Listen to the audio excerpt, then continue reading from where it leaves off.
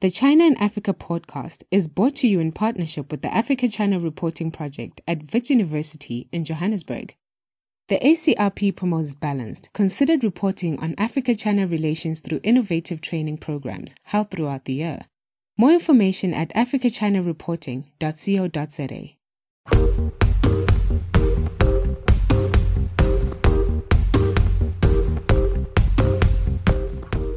Hello and welcome to another edition of the China in Africa podcast. I'm Eric Olander, and as always, I'm joined by Cobus van Staden of the South African Institute of International Affairs in Johannesburg, South Africa. A very good afternoon to you, Cobus. Good afternoon. Cobus, February 17th this year marked World Pangolin Day.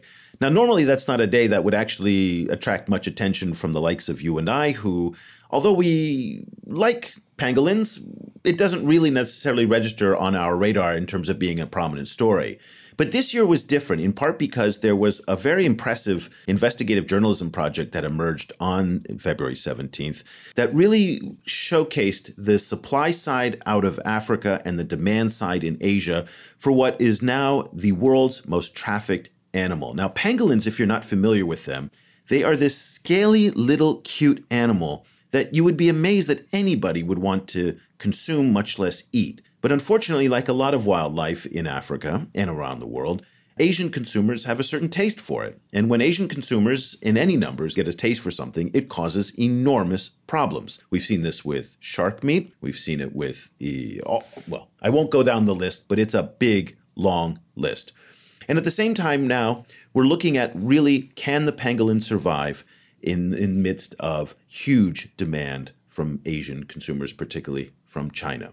So this investigation was sponsored in part by the Africa-China Reporting Project, which, as you heard at the top of the show, is a supporter of our program, and also in partnership with HK01, which is a new digital news outlet founded 2 years ago in Hong Kong, and Anu Ngeze Paul, who's an environmental journalist at Green Echoes in Cameroon. So, Cobus, when we think about the pangolin and we think about the trend of where it's going in terms of the Asian consumption of it, and the fact that so many African animals suffer when there is such demand coming from Asia, what do you think we can do about it? Well, this becomes the million-dollar question.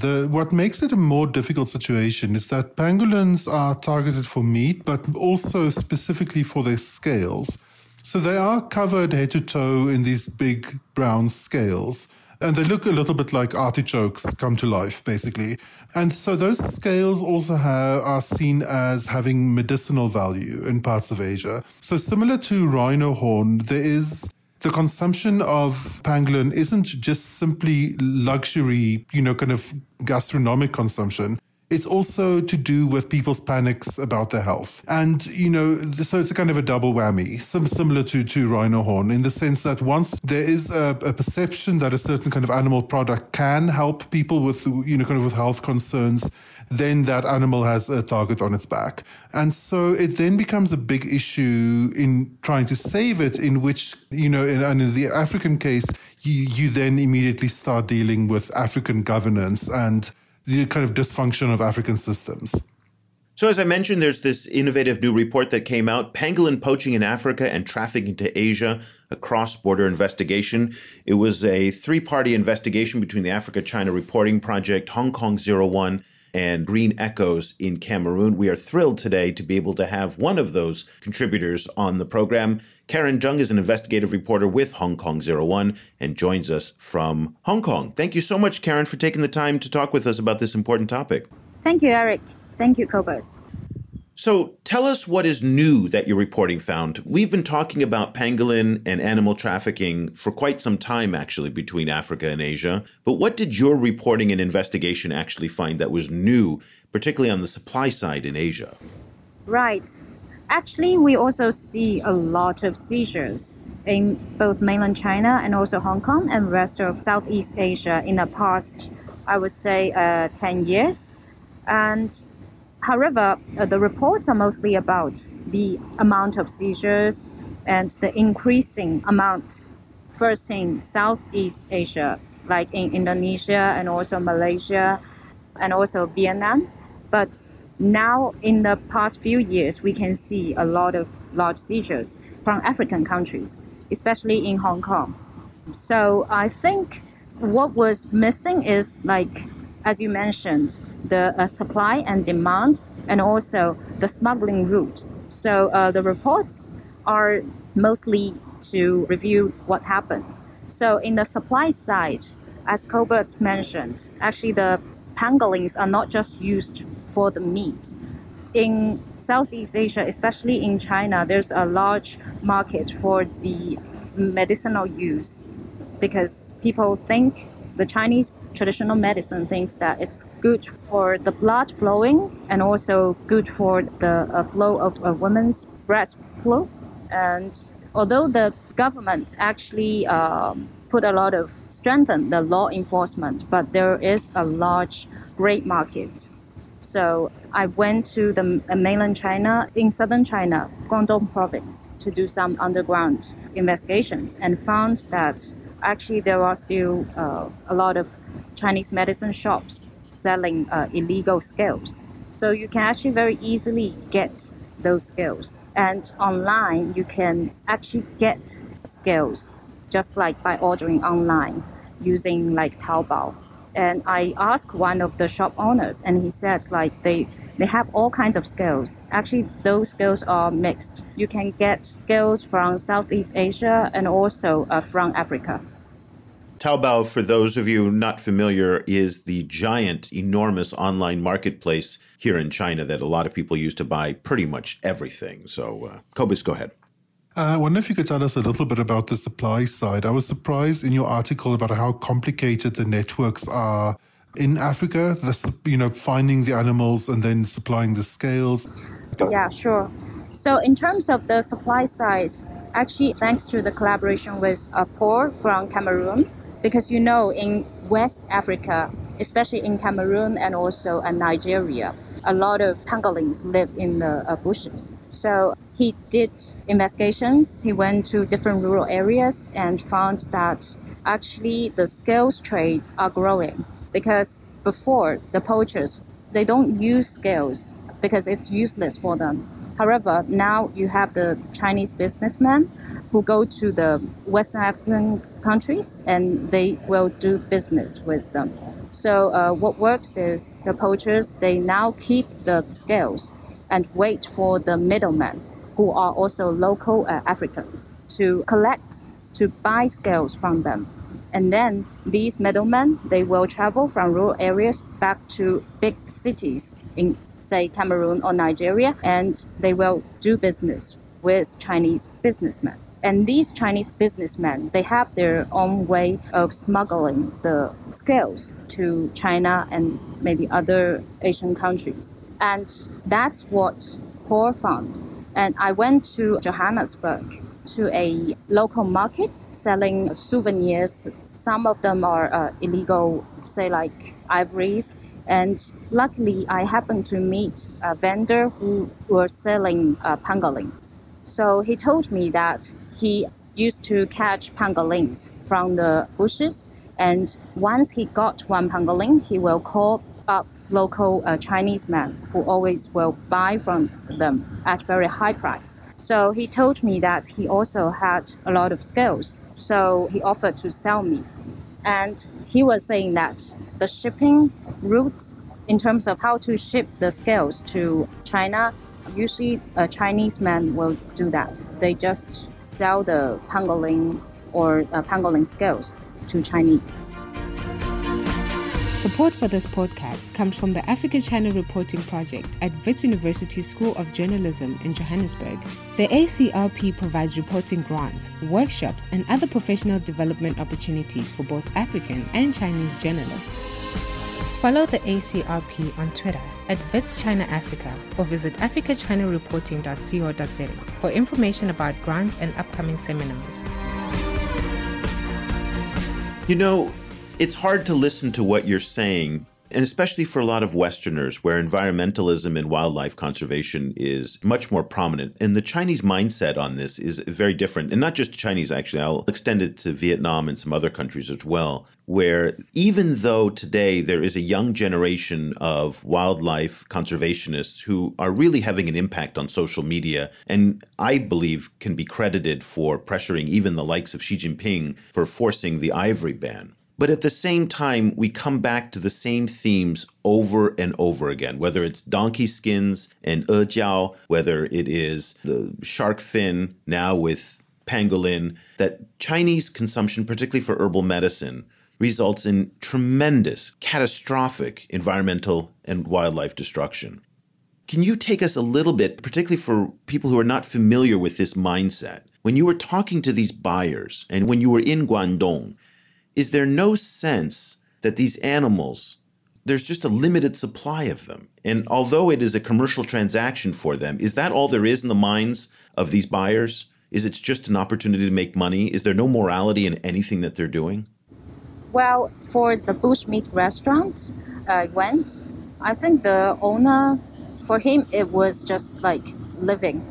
Because he used to be a chef for a big bushmeat restaurant in Guangzhou, a big city, and he used to do that for his living. And after he quit, he started his own. That's the way he lives. Well, surely he can make money for doing other things, but I think for a lot of people, like in both supply and demand side, in the supply side, say like even in Africa, those poachers, actually they just make very little money. The huge profits were achieved by those smugglers and also the sellers, say in China and other Asian countries. And did they express any worry, any of the people that you spoke to, did they express any worry about the pangolins just running out? I don't think so. Well, in Johannesburg, the local vendor, he said it was very hard to catch a pangolin nowadays. It may took 3 to 4 months for him to catch one. So that was very hard to get a live pangolin. But that doesn't sound like any regret or anything for killing this animal, but it's hard for him to make money from this. Yeah, I mean, I think in Africa, people live hard lives. They are worried about surviving to next week, not about, kind of the long-term, problems. So I can see that, I can understand where that kind of thinking comes from, even though, obviously it's hugely problematic. Right. Can we drill down a little bit on where the demand is coming from in Asia? Because the report talks a lot about Asia. You've talked about Guangzhou and Guangdong in southern China. But does demand, and if we can be specific on countries and even in regions, so Southeast Asia is a market of 600 million people. China is 1.3 billion people. We're close to 2 billion people in those markets that have a demand for pangolins, which is quite large. Can you be a little bit more specific about where the demand is coming from?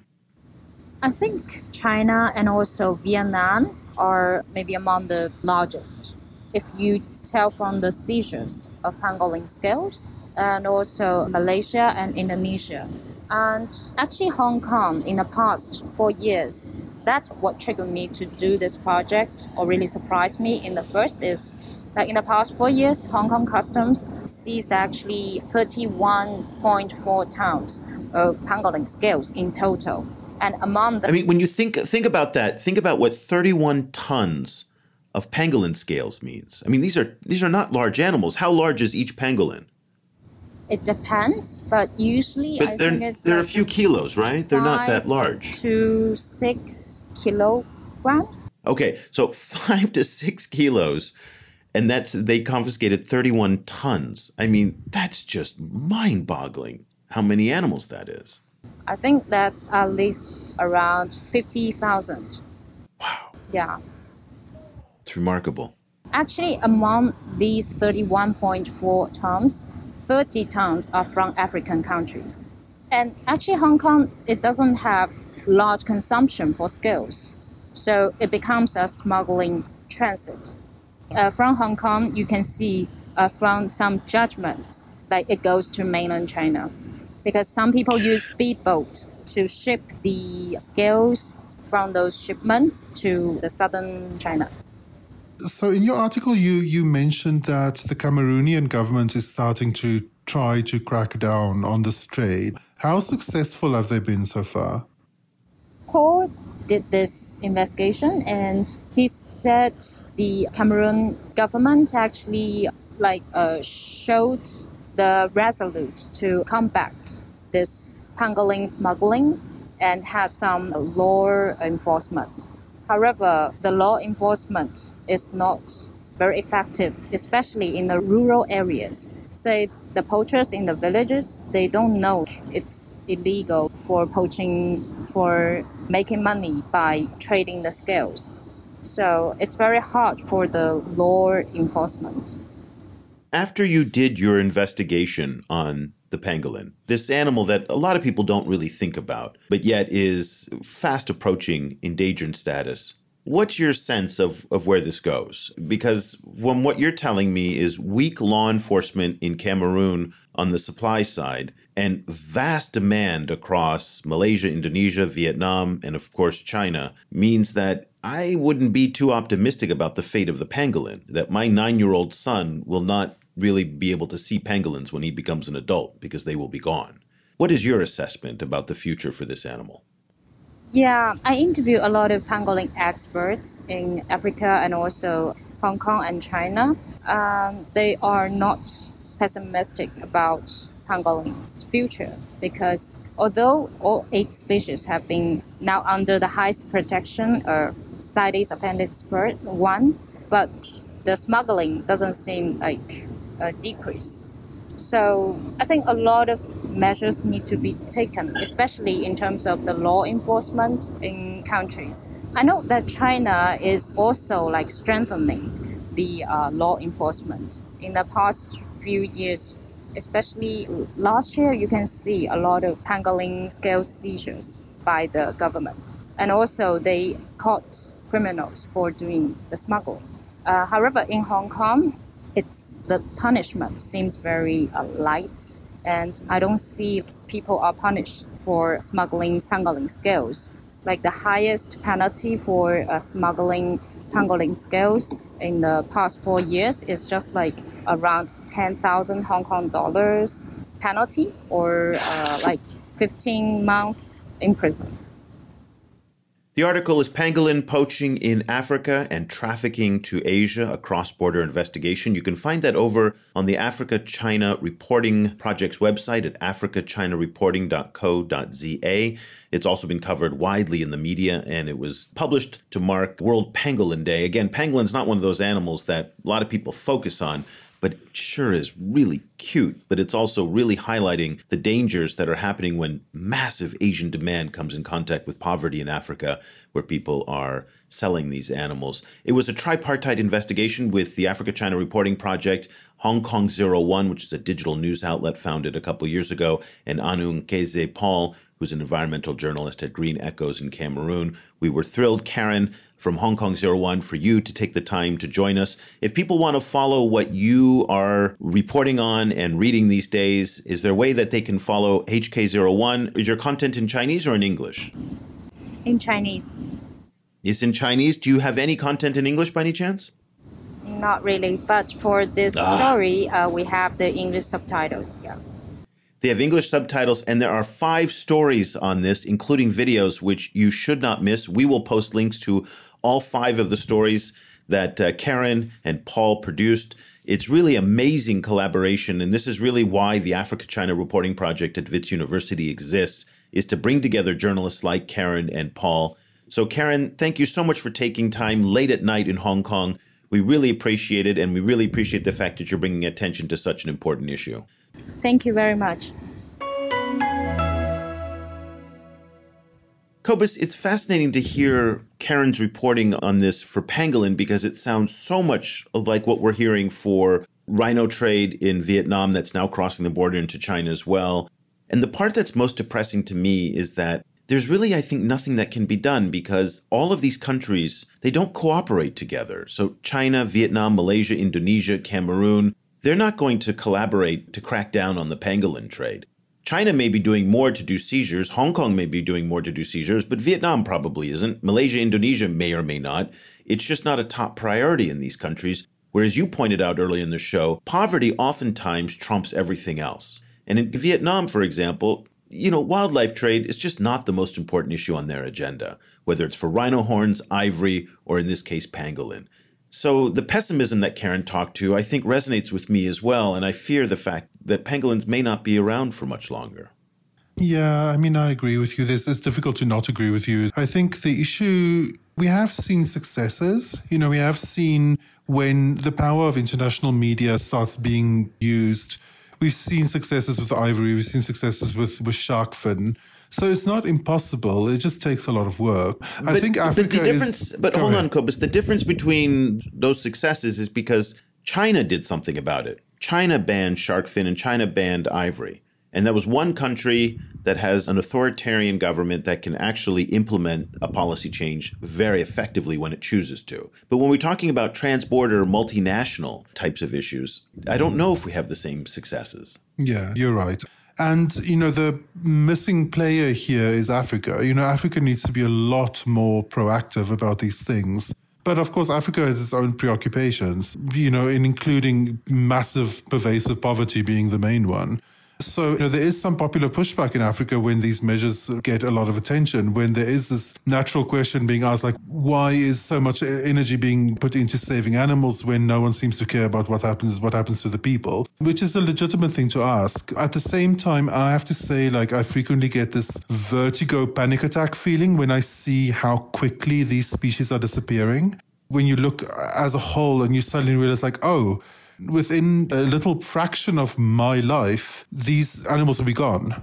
There's something terrifying about it, that feeling of we're just going to be left here on the planet, just us, just humans, and nothing else. I mean, and it's happening faster than we can. It's happening so that we can fast. imagine. It's happening so fast. And I guess, where do we assign the blame? So it's obvious that the demand side is where blame, but does the supply side have responsibility as well? And again, poverty confronts both sides, corruption confronts both sides, and this lack of morality confronts all sides here. And again, I know that it might be a Western indulgence to worry about the animals, maybe at the expense of people. But as you pointed out, if we don't worry about these animals, then they're going to be gone. And what does the world look like without animals? Here in Asia, there just doesn't seem to be the awareness and sensitivities on a mass scale. Again, there are pockets of it in places like Vietnam and China, particularly among young people. But for the most part, you still see this idea that it's better to have Chinese herbal medicine with donkey skins. It's better to take a medicine that you think will cure HIV, but it's made of rhino horn, which of course we all know is just ridiculous. You and I know it's ridiculous, but unfortunately a lot of other people don't know that.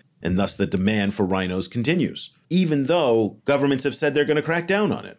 Yeah, and of course, at the moment, the concern about these animals are coded as Western. But if you look a little bit back in Western history, Western countries were just as enthusiastically wiping out animals. The whole of 19th century Canada, their entire economy was basically fur-based. It's very similar in Russia in the 19th century, pervasive species of, wolves, otters, a whole bunch of fur-bearing species were essentially wiped out. And, obviously then you're not even talking about Western colonialists in Africa. I mean, there was such a thing as a professional big game hunter just simply killing big game. Yeah. Hundreds and hundreds of them as a professional job just to, quote, clear land. So I mean, that the West is very involved in it, even though they now are the home of concern about these issues. I think other countries need to learn from Western experiences in this regard. It's a fair point. And I just want to be clear, too, that my concern is not necessarily a stereotypical Western concern for environmental issues at the expense of people, but it is something that is shocking to me, as you pointed out, that the animal population in so many instances is falling in part because of surging demand in many parts of Asia. So it's a depressing issue, but at the same time, we are so grateful for the Africa-China Reporting Project to bring together Hong Kong 01 and Green Echoes in Cameroon to report on this subject, to bring it to life so that people actually know about it, because nothing can be done if people don't know about what's happening, particularly with pangolins. And pangolins are not like elephants or rhinos that get a lot of attention. They're these kind of scaly animals. They're cute as all get out. Trust me, go look on Google for what a pangolin looks like. And they're really super cute, but it sounds like they're up against some really daunting odds for their survival.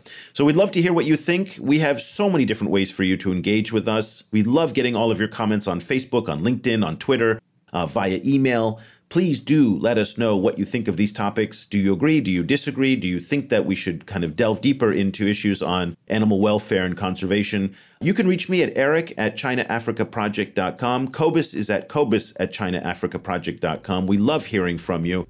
And of course, if you want to follow us, you can go onto our website at chinaafricaproject.com and you'll find all of the links to our social media platforms. We'll be back again next week with another edition of the China in Africa podcast. Thank you so much for listening.